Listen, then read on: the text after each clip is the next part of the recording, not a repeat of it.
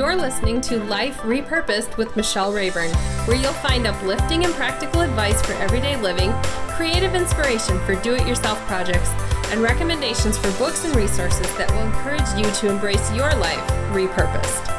I'm your host, Michelle Rayburn.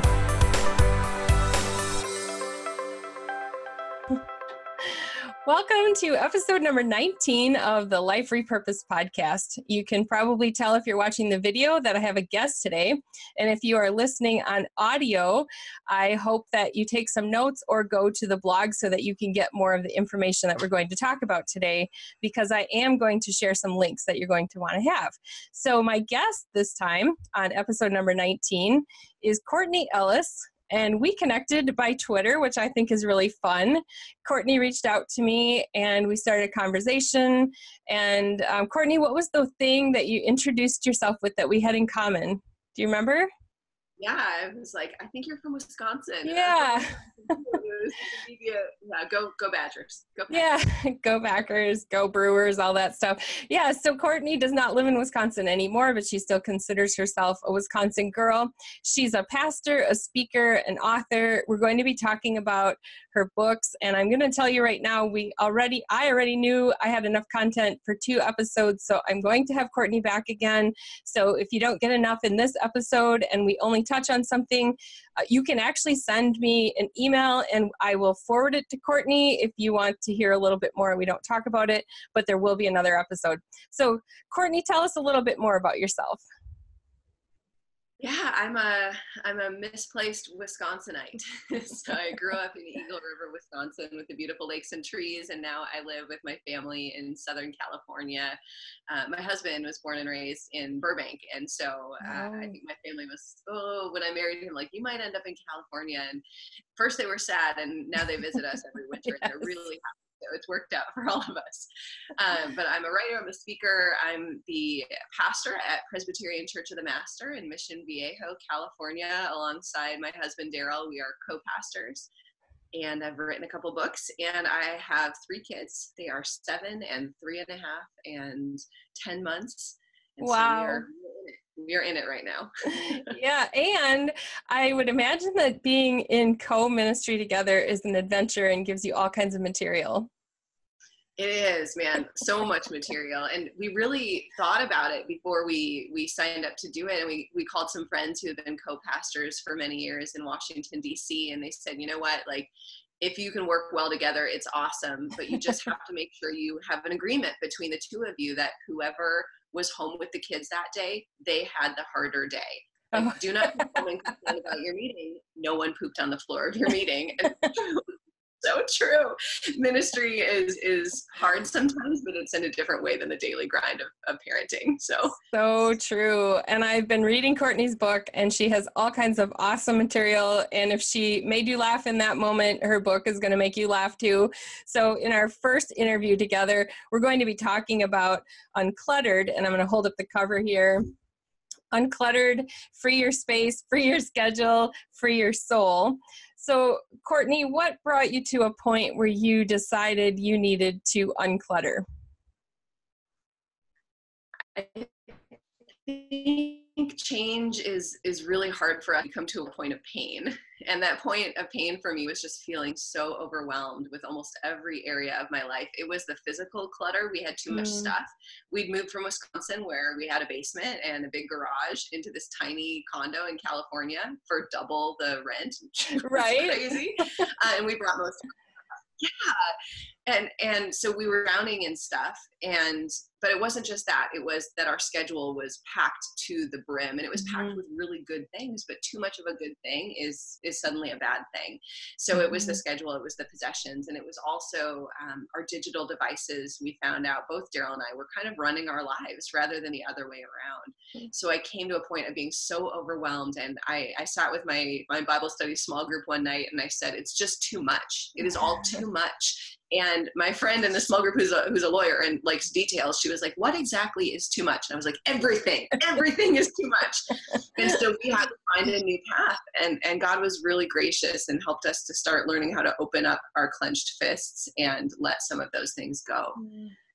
I think that's amazing because as a fellow author, I know what it feels like to have too much to do, even when it comes to promoting a book or making sure you're interacting on social media with people or doing interviews like we're doing right now. This is all part of being an author and connecting with your audience.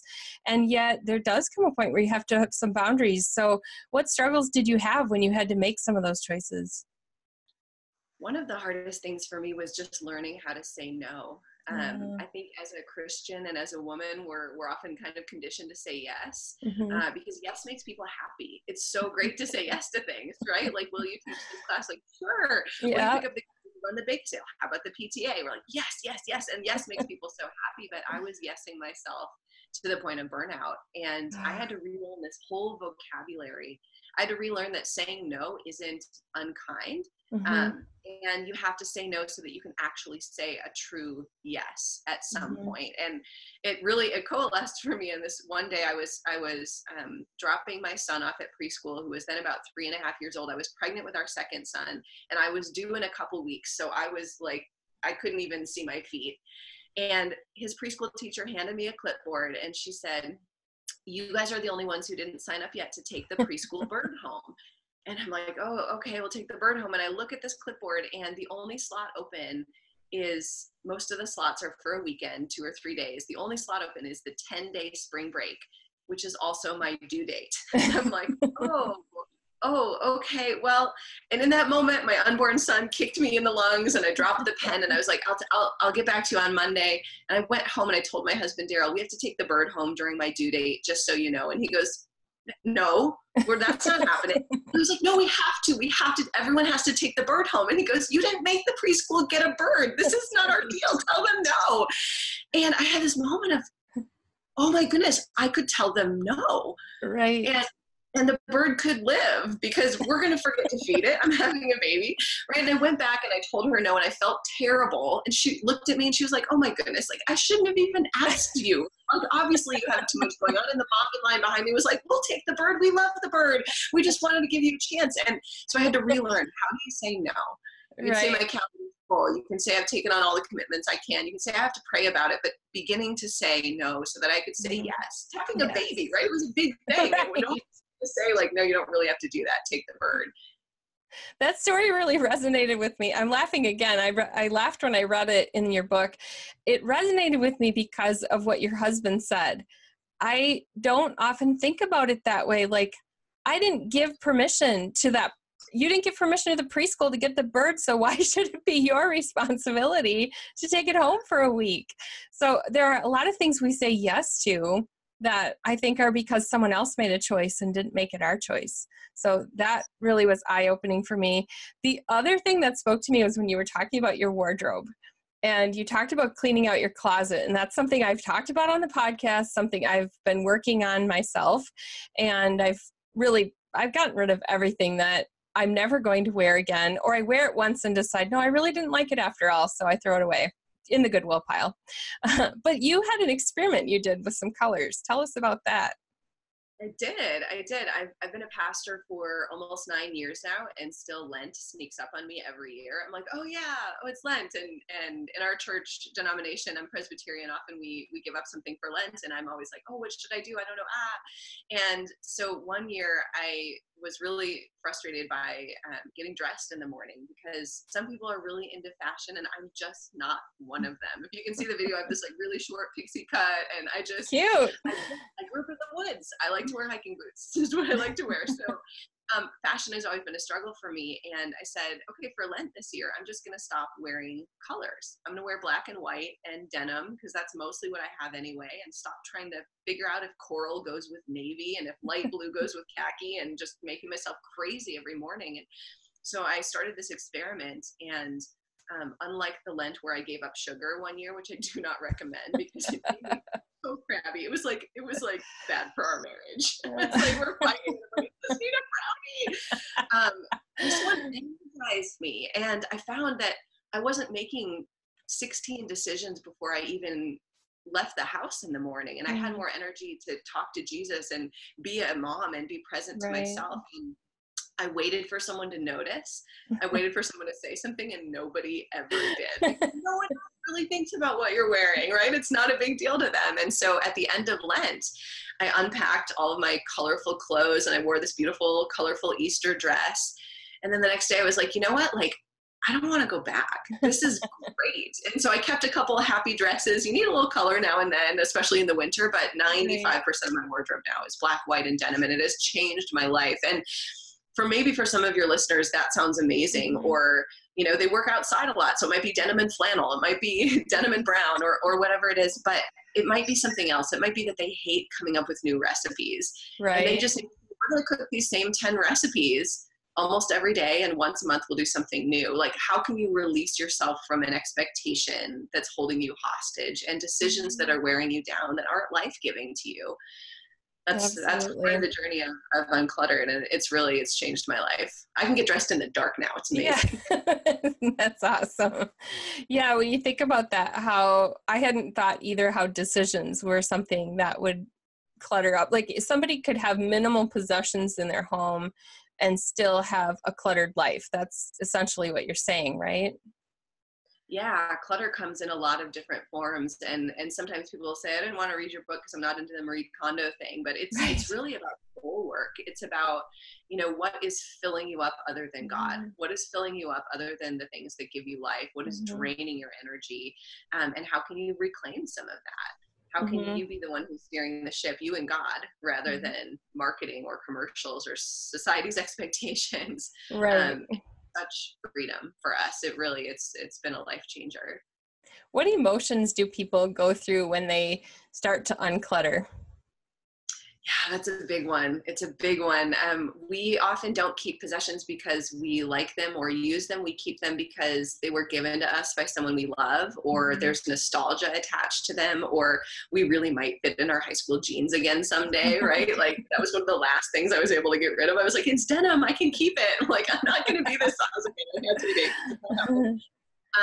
And so there can be a lot of memories and feelings that attach themselves to these possessions. So I held on to this big, beautiful farmhouse dining room table for a really long time after we moved to California. And it made a lot of sense in the farmhouse where we lived. It made no sense in a 2-bedroom condo. It took up the dining room and most of the living room, and there was nowhere to sit.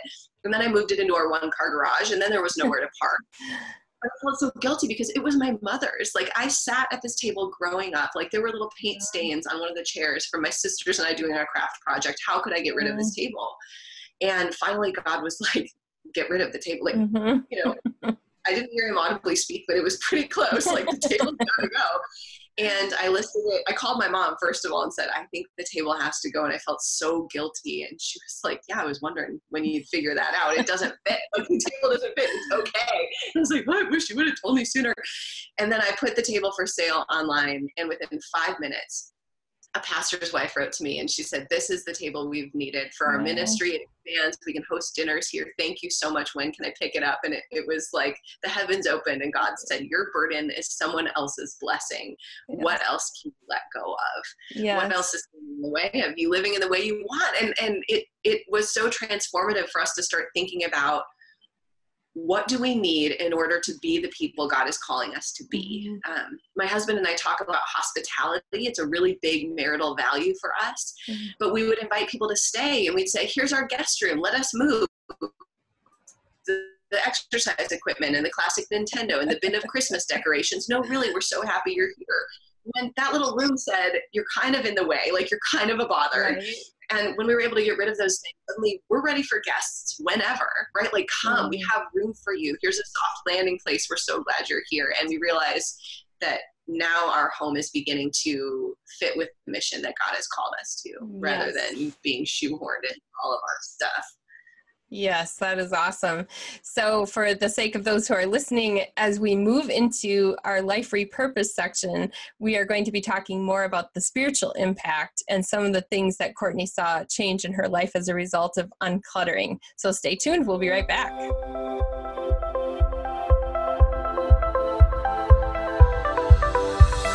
want to have Courtney explain a little bit about, as she started to let go, what changed for her, but specifically what changed spiritually. How does uncluttering tie in with our spiritual walk? I love that question. Uncluttered is the first book I've written. And one of the things that surprised me in writing it was, as an author, you don't have a lot of say in the cover. They kind of send you some cover ideas, and they sent this one, and I was like, you nailed it. Like, you nailed it. Love It's the one little balloon. yeah, that the balloons are going up. It's like this is the spiritual representation to the book, is this idea that when we start to follow God and open our hands to him, our souls just start to lift. There's release from all these burdens and weights of the clutter that holds us down, and suddenly we soar. And so I love that they put that on the cover. But spiritually, what starts to change is our lives open up to greater hope and greater trust and greater faith, because often we cling to things because we're like, if I don't hold on to this, maybe God won't take care of me, and I've got to make sure I'm prepared for everything. And time and time again in scripture, we see God saying, like, no, trust me, like, trust me tomorrow, trust me the day after. I love the story of the children wandering in the wilderness in Exodus. The children of Israel, they're wandering, and Moses says, okay, we know you're hungry. God knows you're hungry. Bread is going to fall from heaven. It's going to fall from heaven. There's going to be enough for everyone. Just take enough for today. And some of them do. And some of them take enough for today and tomorrow and the day after. And they wake up the next day and they're like, what is that smell? Like, it's rotten bread. And God is like, yes, because you only need enough for today's daily bread. It's daily nourishment. And so spiritually, I had to start trusting God with that it wasn't about me making sure my schedule was so full I had no time to feel any of the heaviness that God might need to deal with in me, or the sadness, or the Sabbath rest. It wasn't about me having 9 jackets just in case Southern California turned into a tundra. It was about me trusting God with every area of my life. And you know this as someone who writes books and markets books, to sign off from social media for a season is really terrifying, because that's the job. But God was like, no, like, you need to be serious about Sabbath. You need to sign off of your cell phone, of your social media, of your computer once a week, and once a year for longer than that. And it's a scary thing to do, right? That's part of your job. But God is like, I'm going to provide. I'm going to care for you. If you need to see that thing on social media, it will be here tomorrow, or a week from now, or at the end of Lent, or whenever you log back on. Yeah, that is something that I'm really working on. In fact, last episode 18 of my podcast was about Sabbath, because it is something that I've been really convicted of. I have a lot of things going on right now with my own writing and the clients I work with, and I love what I do. And so sometimes I just keep going because it's not drudgery. I just keep moving and I keep doing things, and it's doing. And I realized it had spilled over into Sundays, and we were leading a Bible study on Sunday, which was a good thing, but also taking Sabbath away from us. My husband's in camp ministry, and I don't think I've really talked about that much on podcast episodes, but he works a lot of weekends because people come for their own retreats and their own Sabbath, just like you as a husband and wife pastor. Your Sunday, or if you have Saturday services, this is not a Sabbath for your family. And we had good intentions of, okay, we'll just pick another day of the week and that will be our day. And it didn't happen. So we've reclaimed Sunday afternoon and evening as our time. And I made a commitment to not open my laptop. So if I want to mess with my phone and catch up on what friends are doing on social media, but I'm not opening my laptop to do client work or answer their emails. So how has Sabbath, because this is a practice that you've made a habit in your life, correct? Even though you preach on Sundays. So tell me how that has changed you and your family. Yeah, Sabbath is everything. It really is everything. It's this wonderful hard reset once a week. And it's the repeated regularity of it that really starts to make the biggest difference, because, we do that too. And we had an all-day mandatory presbytery training event on our last Sabbath. And, we go into the next week and we're like, yes. Wow, we're tired and we're dragging.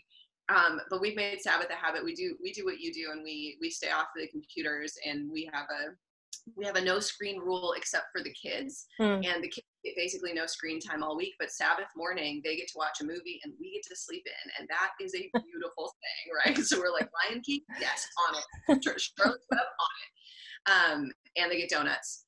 But we start with that celebration where, because they get so little screen time, it's so exciting for them, and they get their donut and they get their show. And Daryl and I get, an hour in bed together where we have a book or we're unconscious, and it's glorious. But I love Eugene Peterson's definition of Sabbath, which is that it's a day for praying and playing. So those soul restoring activities, we go for a walk, or we play a sport, or we hang out with the neighbors in the cul-de-sac, but it takes away those heavy lifts that social media and the marketing and the sermon preparation and I try to have everything ready for the kids on Saturday, so I'm not packing lunches because I hate packing lunches, and I'm not doing heavy food prep because I do that the rest of the week. And so sometimes that's In-N-Out Burger or that's a pizza, but it's this opportunity to remember that we are not what we do, that we are the Lord's, and that the work is the Lord's. And with young kids, that means by the end of Sabbath, the house is a mess. Like, the house is a mess because we've been living in it and I haven't been cleaning it up. Just to remember that the work will always remain unfinished because we're humans in a fallen world, and to just trust God with the next day. And it really has changed our life. We go through a patch of, Eugene Peterson calls it Sabbath sickness at the beginning of the day, because we're not constantly dialed into all the pings and tweets and shares, and we almost feel like we have the flu, like we're cranky and we're irritable. And by the end of the day, that has all lifted. And there's this sense that, like, gosh, we couldn't make it. We couldn't make it without Sabbath. Like, thank you, Jesus, for another day of rest. It's really a game changer. And I love that, you said you guys take Sunday afternoon and evening, because sometimes in some seasons the full day doesn't work. We take Fridays, but my oldest just started going to school, and so now it's 2:00 on Friday when we get him to 2:00 on Saturday. But you've got to make it work for you. But the key is that repeated, regular consistency that makes the biggest difference. Yeah, when I got out of that habit, I just felt it. I thought, I'm going to have a breakdown if we don't change something. It just recharges. When I was a kid growing up in a Christian family, it was always, we didn't really play either on Sunday. It was more napping and reading books. And so as an adult, I've made my own rules, because really God gave us the Sabbath as a way of recharging. And so if going for a walk in the woods recharges one person, and going to a water park recharges another, I mean, it's like, I think we have to know what really feeds us. So as you've uncluttered, you set aside time for Sabbath. There was, one question that I had. Is your journey to a clutter-free life ever completely over?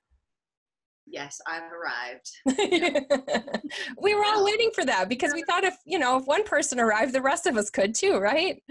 Totally. Yes, I've solved it. I've solved it all. No, I think that's part of the challenge, is we need stuff to live. And, our bodies change shape, and then we need new clothes, or we move to a new place and now we need winter jackets. Right. And I have young kids right now, so they're constantly in these stages of growing into and out of things. And, you really need a giant baby bathtub until you don't anymore 3 months later. So it is just this constant cycle. And that's actually grace, because if we ever did arrive, like, I'm perfectly uncluttered, that makes it about us and about pride, and not about this constant dependent relationship on God. So to be able to say, like, God, the schedule clutter is creeping back in. My husband and I had this conversation again just a couple days ago. We said, we're feeling it. We both start to feel it, like, right here, like, sit down and be really ruthless again, and say no to absolutely everything.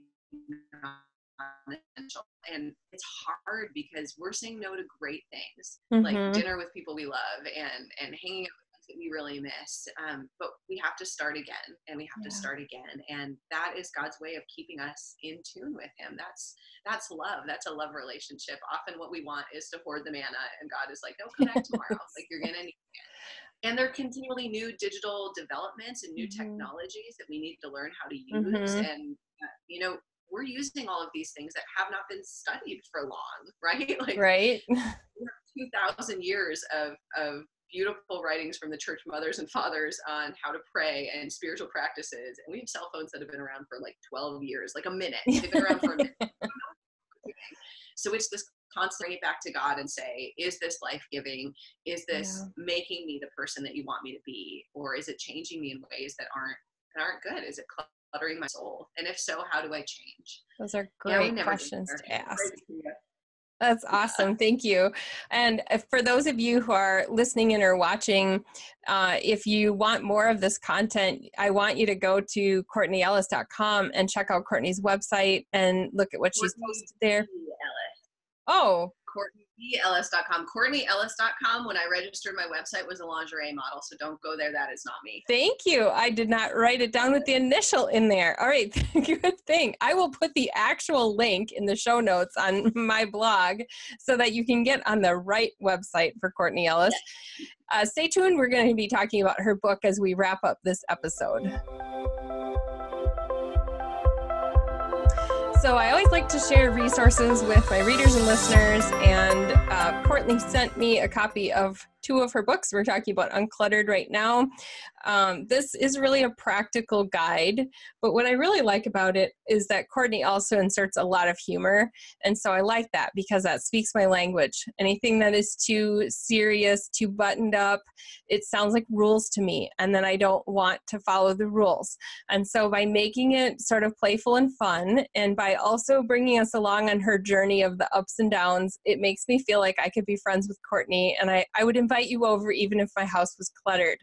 I don't feel like you would judge me for being wherever I am in my journey, and that's beautiful because sometimes people who are working on clutter can't stand friends who are still working on their clutter. And isn't that really what life is about, where we are really about wherever we are supporting and loving one another? So tell us a little bit more about your book and tell us what the main takeaway that you want your readers to have from it is. Yeah, I think the main takeaway I want is that this book is it's an invitation. It's not a how-to book. Sometimes I get put in the how-to section and I'm like, no, it is not a how-to book. It's a book of, these are some things that have worked for me, and make them work for you or don't, but I'm on this journey with you. So it's this invitation to living a life of greater simplicity, because that's where the good life is. It's letting go of the things we cling to so that God can fill us with more of himself. So it's an invitation. It's a journey. It's funny because my life is a comedy. That's just kind of, that's the real story. It's not Pinterest perfection over here. It's real and it's messy, but that's where God meets us. Yeah. So the goal of the book is that you would feel your soul lifted like the balloons on the cover, and find that God loves you in the mess, and he loves you so much he wants to help lift you out of the clutter that you're in. Yes. So I'm going to have a link on the show notes. That'll be at michellerayburn.com/19. And you'll be able to click on the link and find Courtney's website and also find her book. And I encourage you to buy one for you and get one for a friend as well. As we wrap up, Courtney, do you have any other words about Uncluttered that you'd like to share?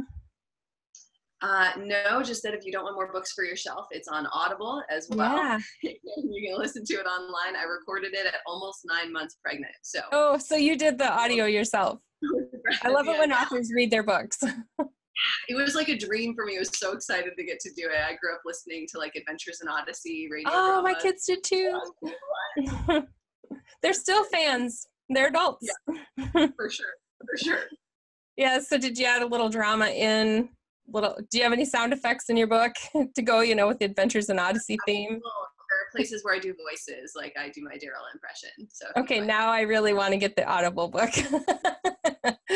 All right, well, thank you for joining me for this episode. For those who are listening, stay tuned for another episode that's going to be coming in a few weeks. So if you didn't get enough of Courtney, there will be more. So thank you for joining me for Life Repurposed. You've been listening to Life Repurposed with Michelle Rayburn. Check out tips, resources, and inspiration at michellerayburn.com.